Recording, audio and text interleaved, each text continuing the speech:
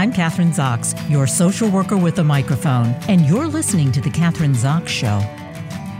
Joining me today is Dr. Cheryl Green, author of Heal Your Daughter, How Lifestyle Psychiatry Can Save Her from Depression, Cutting, and Suicidal Thoughts.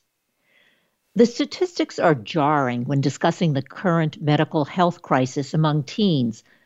30% of America's teenage girls have contemplated suicide in the past year. 24% had suicidal thoughts with a plan, which meets the criteria for inpatient admission. Dr. Cheryl Green addresses the unique stress factors impacting teenage girls and gives parents or other caregivers 6 concrete ways to help their daughters develop health-promoting, depression-reversing habits. She begins by explaining the new field of lifestyle psychiatry and provides state-of-the-art, evidence-based information and guidance related to 6 lifestyle domains: nutrition, detoxification, exercise, sleep, emotional connectedness, and stress reduction. She is a board-certified lifestyle psychiatrist and is based in Southern California and holds degrees from Harvard University, Princeton University, and graduated from Stanford University School of Medicine. Welcome to the show. Nice to have you on, Dr. Green. Well, thank you for having me on, Kathryn. So nice to be here.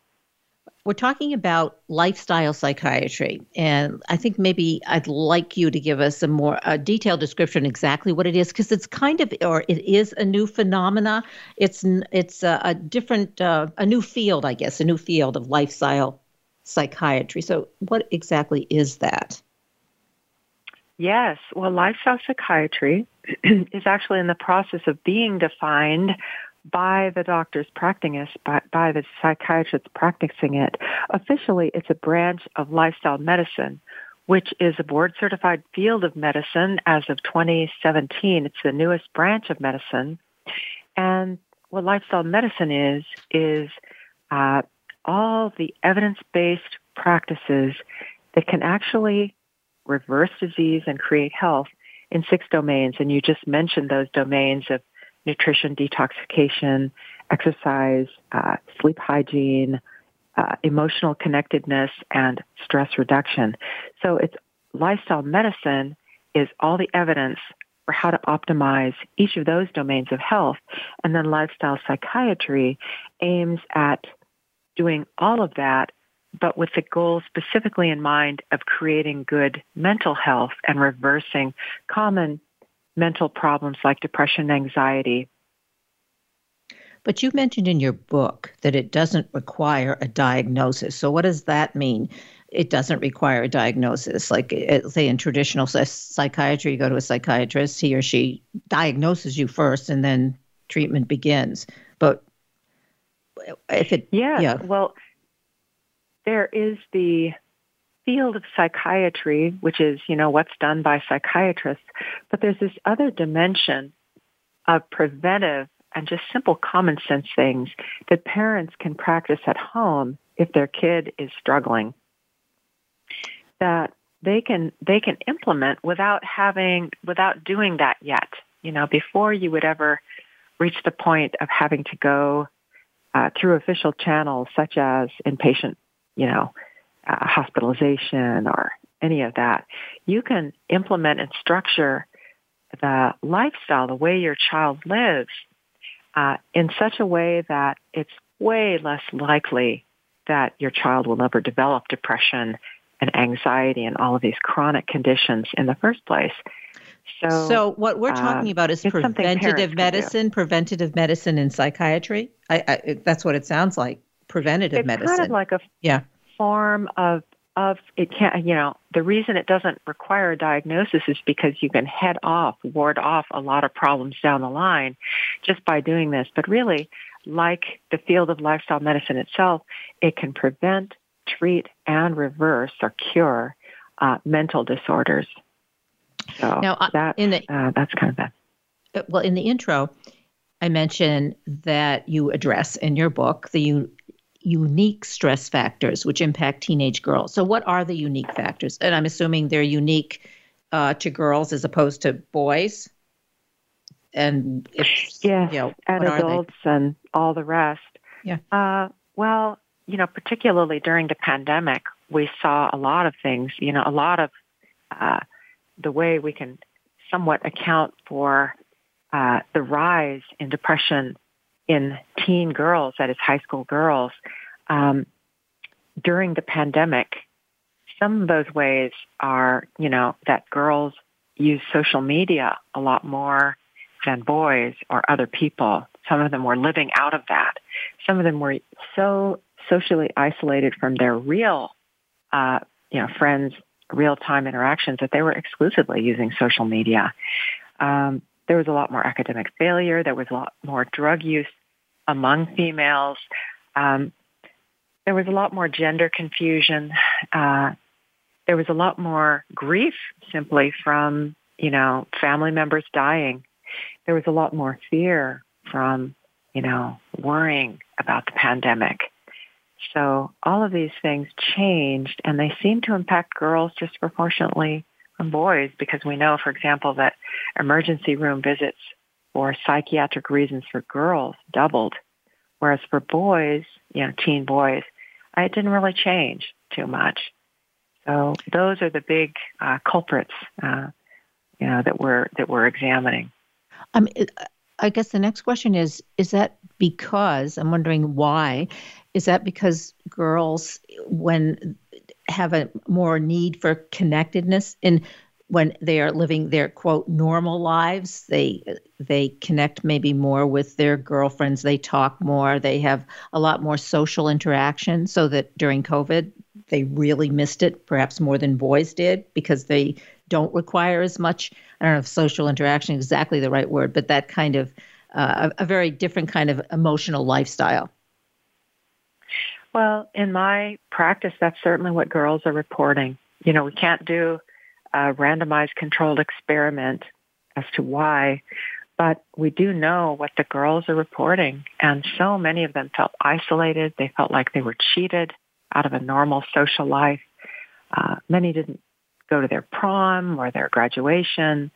And they felt just totally kind of cheated out of a normal high school life.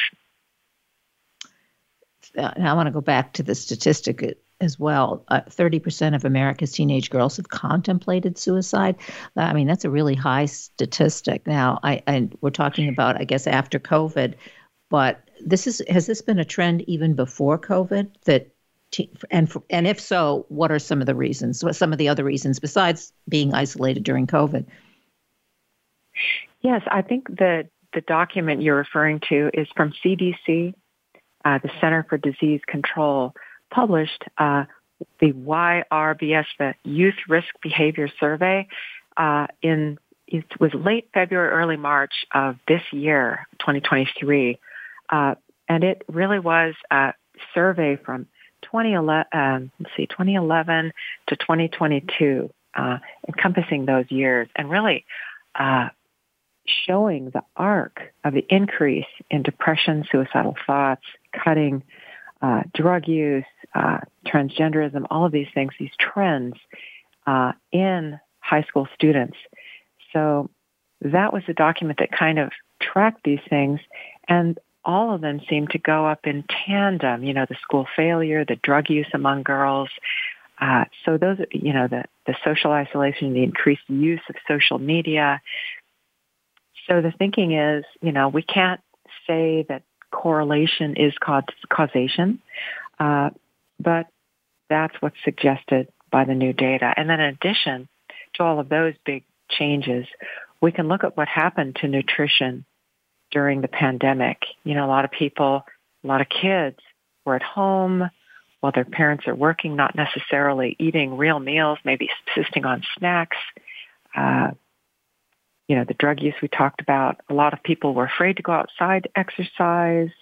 They weren't connecting emotionally, and stress was through the roof from all fronts. Even from things that were like secondary exposures to stress, like their parents' stress level because they'd lost their job or they didn't know what was going to happen given, deaths around them or things like that. All of those factors really seem to have affected girls. So that's what we're seeing in the field, as they say. And I can tell you, there were often times when I was on call when there were 12 girls lined up in the emergency room, waiting to be seen, waiting for an inpatient bed, for example. And at least here, here at Loma Linda, we're one of the biggest inpatient facilities for teenagers in the LA basin, in the Southern California area. And, we're crowded. We're having hospitals call us, can you take so-and-so? It was really a bad situation. So it's kind of leveled. Are we in crisis? But, it sounds like we're in a crisis situation for, I think you've described it maybe in your book too, in a crisis situation for inpatient care. So it really does behoove us to read your book and practice some of these preventative lifestyle behaviors in the family. And yeah. But what about parents? I mean, suicide is terrible. Yeah.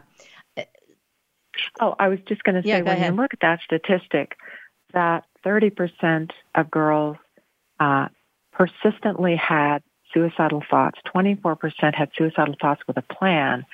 That actually is the criterion for inpatient admission. And what would that look like if we were truly meeting the psychiatric needs of girls? That's the criterion. Would we have like an inpatient unit for every high school so that a quarter of the girls could be accommodated just to protect them? I mean, it's crazy. We don't have enough resources for the on the inpatient side. We don't have enough adolescent psychiatrists. We have maybe 7,000. We need maybe 40,000 or even twice that. So we don't have enough professionals to meet these kind of needs. And so really, if parents don't step up and do what they can, it doesn't look good for the future.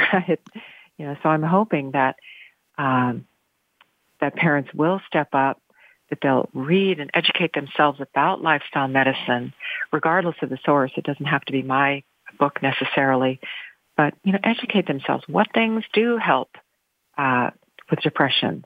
What practices, what concrete things can I do around the house to ensure that the chances are optimized of my child having a good life, having a good, happy, healthy life, which of course starts in the home.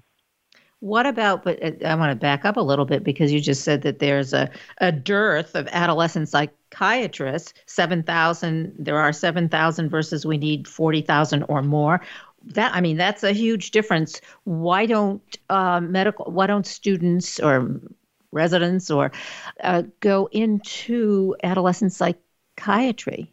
What is there? Well, it is an additional.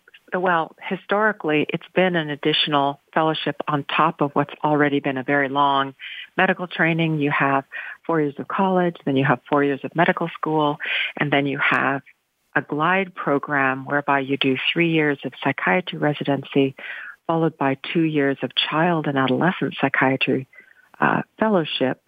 So it's a long program. They have taken steps to shorten that and streamline the program for child and adolescent psychiatrists so they can get away with just that, have that as their main focus, not see adults, only see children and adolescents. And that program that they've got out there in the ether, in the works, would be a 3-year total residency and wouldn't require a fellowship. So they're trying to get more child and adolescent psychiatrists out there. But, it's going to be a while. And they are training nurse practitioners. Who knows what kind of specialty training they'll have. But we definitely do need more help. And in the meantime, and certainly, parents can always help. Instilling healthy habits, that's just basic. But the key is, people have different ideas about what is healthy. What is a healthy habit? Everyone disagrees, but there is a science to that. So we actually know now what are the practices. We know very specifically what are the practices that can yield both physical health, mental health, and longevity. As I'm listening to you, I'm thinking it from the perspective of a social worker and trying to get people to make to make lifestyle changes if they're not attentive to the nutrition. We talk exercise, stress reduction. Very difficult to do with some people, some demographics. It's I don't know if that's something you address in the book, but some people may be already doing it, and you're just encouraging them to further do what they do because it's positive and it's good, and they follow some of the guidelines. But what happens when you get families there where the parents are not going to be helpful, or it's very difficult for them to go? Yeah. Well, to address, part one of that, are people just doing this already by accident or something? I would say no. The data shows that only about 3% of people are actually right now eating, for example, eating well, eating the whole food plant-based diet, which is the one with the most evidence, over 800 studies showing that the whole food plant-based diet can really create health, reverse disease. We have massive experiments that show that is the case. And, smaller randomized control trials showing that it's also true, that what's true of physical health, that it improves wildly, is also true for mental health, that it improves tremendously.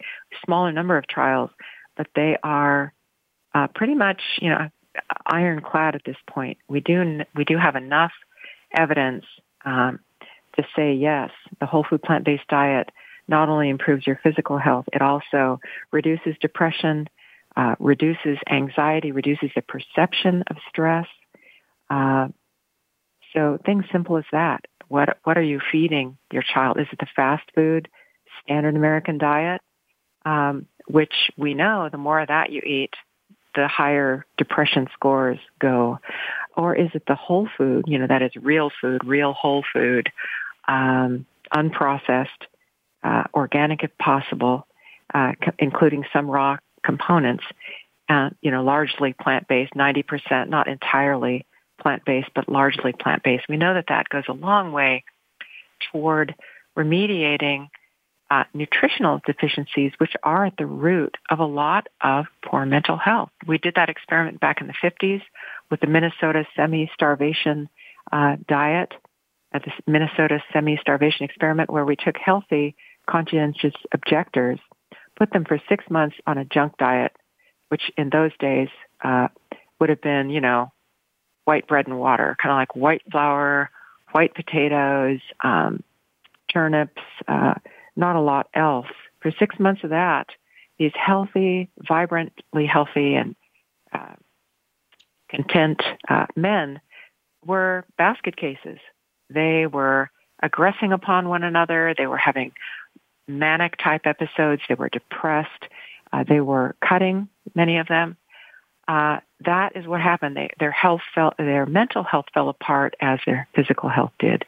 And, reverse that for 6 months on a healthy diet. Most of them recovered beautifully well and went on to have really good careers. So the experiment about nutrition has been done. And as Joel Fuhrman points out in his book, Fast Food Genocide, we're living that experiment right now with all the junk food, the fast food, the processed food that you can buy from these massive warehouses, put in a microwave, sort of near food or synthetic food that the kids are eating, that's creating a profile of nutritional deficiency and toxicity that could in and of itself cause some of the depression. I'm not saying that's the only cause by any means, but the nutrition and the toxicity, lack of nutrition and the incredible toxicity of our teens today is probably behind a good bit of it.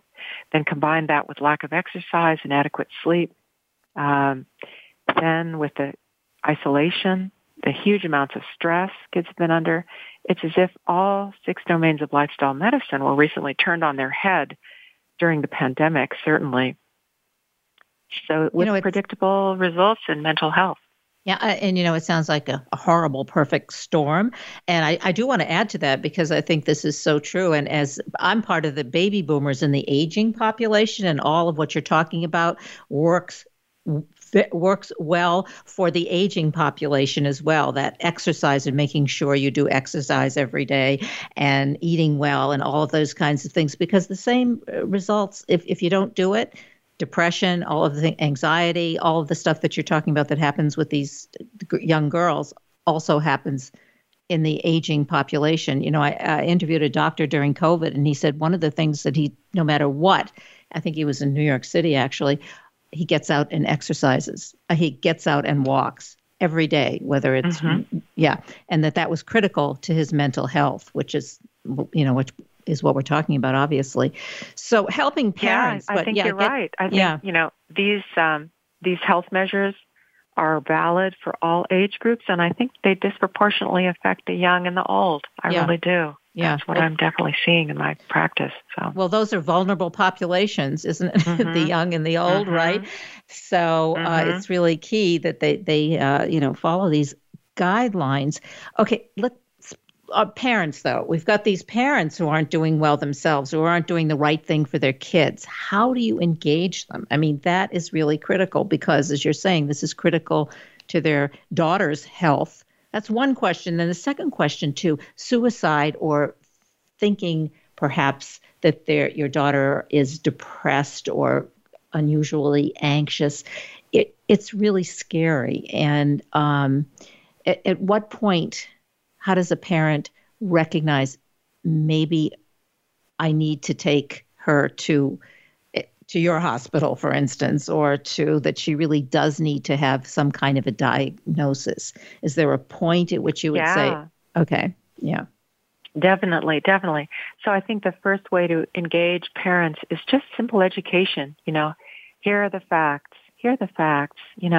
These sort of dysfunctional domains are really impacting your kid. And here are the experiments. Here's the evidence. And here's what you do to reverse all that, to take that layer of stress off your kid.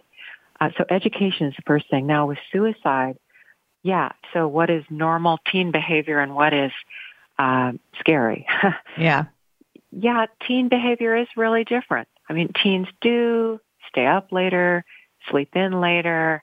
They do kind of isolate from parents to some degree more because, at that age, they're really connecting intensely with their peers and less so with parents, kind of moving away from the family unit and branching out in society. They often have more irritability, this kind of thing, toward parents. Those are normal. But what isn't normal and what is a warning sign is you find that your child is, cutting it all. That is a real warning sign. Or you find that, one of your parents of one of the friends of your teen have called you. Did you know so-and-so texted that he was having suicidal thoughts? Or you look on the computer and you see in the history your teen looking up ways to commit suicide, or your teen is not coming out of the room at all. It's kind of like the head under the duvet sign. They're not wanting to get out of bed at all. They're camping out on social media 24/7. There are signs of your teen being bullied, which of course, humiliation is one of the huge risk factors for suicide. So you see some of these warning signs. That is the time to just haul your kid in to get help. Anything about suicide, you want to take them to an emergency room immediately. Some other things like depression, you can take them to a psychologist. I would say a psychologist or a social worker first to see if it can be talked out. That's what I would do first. That's what I would recommend first. Okay. And of course, to implement all of these things in the home so that those layers of pressure can be taken out. For example, if your child is isolated, there's so much you can do on that front for your child. The best things to do are to get your kid out into the world, interfacing with groups that are healthy, because within every healthy group, there'll be an opening. There'll be an opening. Oh, hey, come sit by me, or somebody waving or somebody looking who catches your eye, who could be a potential friend, as long as the group is healthy. Something a group oriented around a cause you believe in, a group oriented around your family's spirituality or philosophy, a healthier group. I won't name any of the unhealthy groups, but there are plenty of them out there. So just getting your kid engaged. There will be somebody out there Your kids crave that companionship. They naturally form friendships in circles where they're at all like-minded in any way.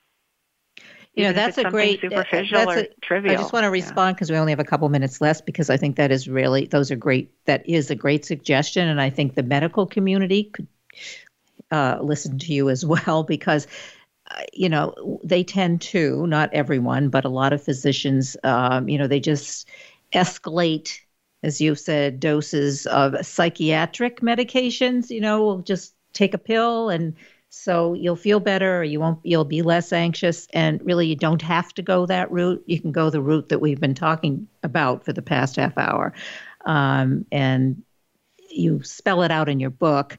And I want to, just because as I said, we have a couple minutes left, I just want to give the title of the book again, Heal Your Daughter, How Lifestyle Psychiatry Can Save Her from Depression, Cutting, and Suicidal Thoughts. And the author is Dr. Cheryl Green. And Dr. Green, so give us places that we can go to obviously purchase your book or listen to your book on Audible, or websites to give us more information about what we've been talking about. Well, yes. It's available just about everywhere, all the major bookstores, and online, certainly at Amazon, Barnes & Noble, BookBaby website, in most of the major outlets.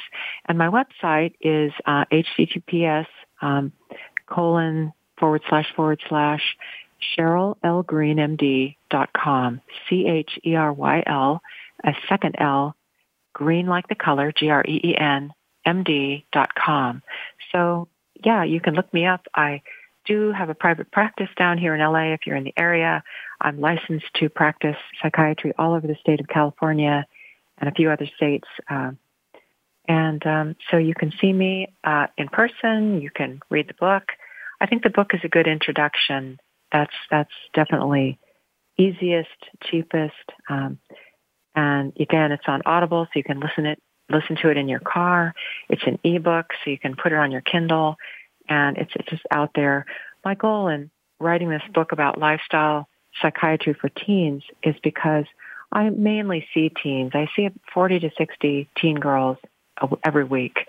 And I needed something for the parents of those teen girls, because all of them, the universal question was, gosh, I want to help her. I don't know how. What can I do? So this book was written to give my patients, but it's also aimed at, larger audience out there, because all teens are in the same boat.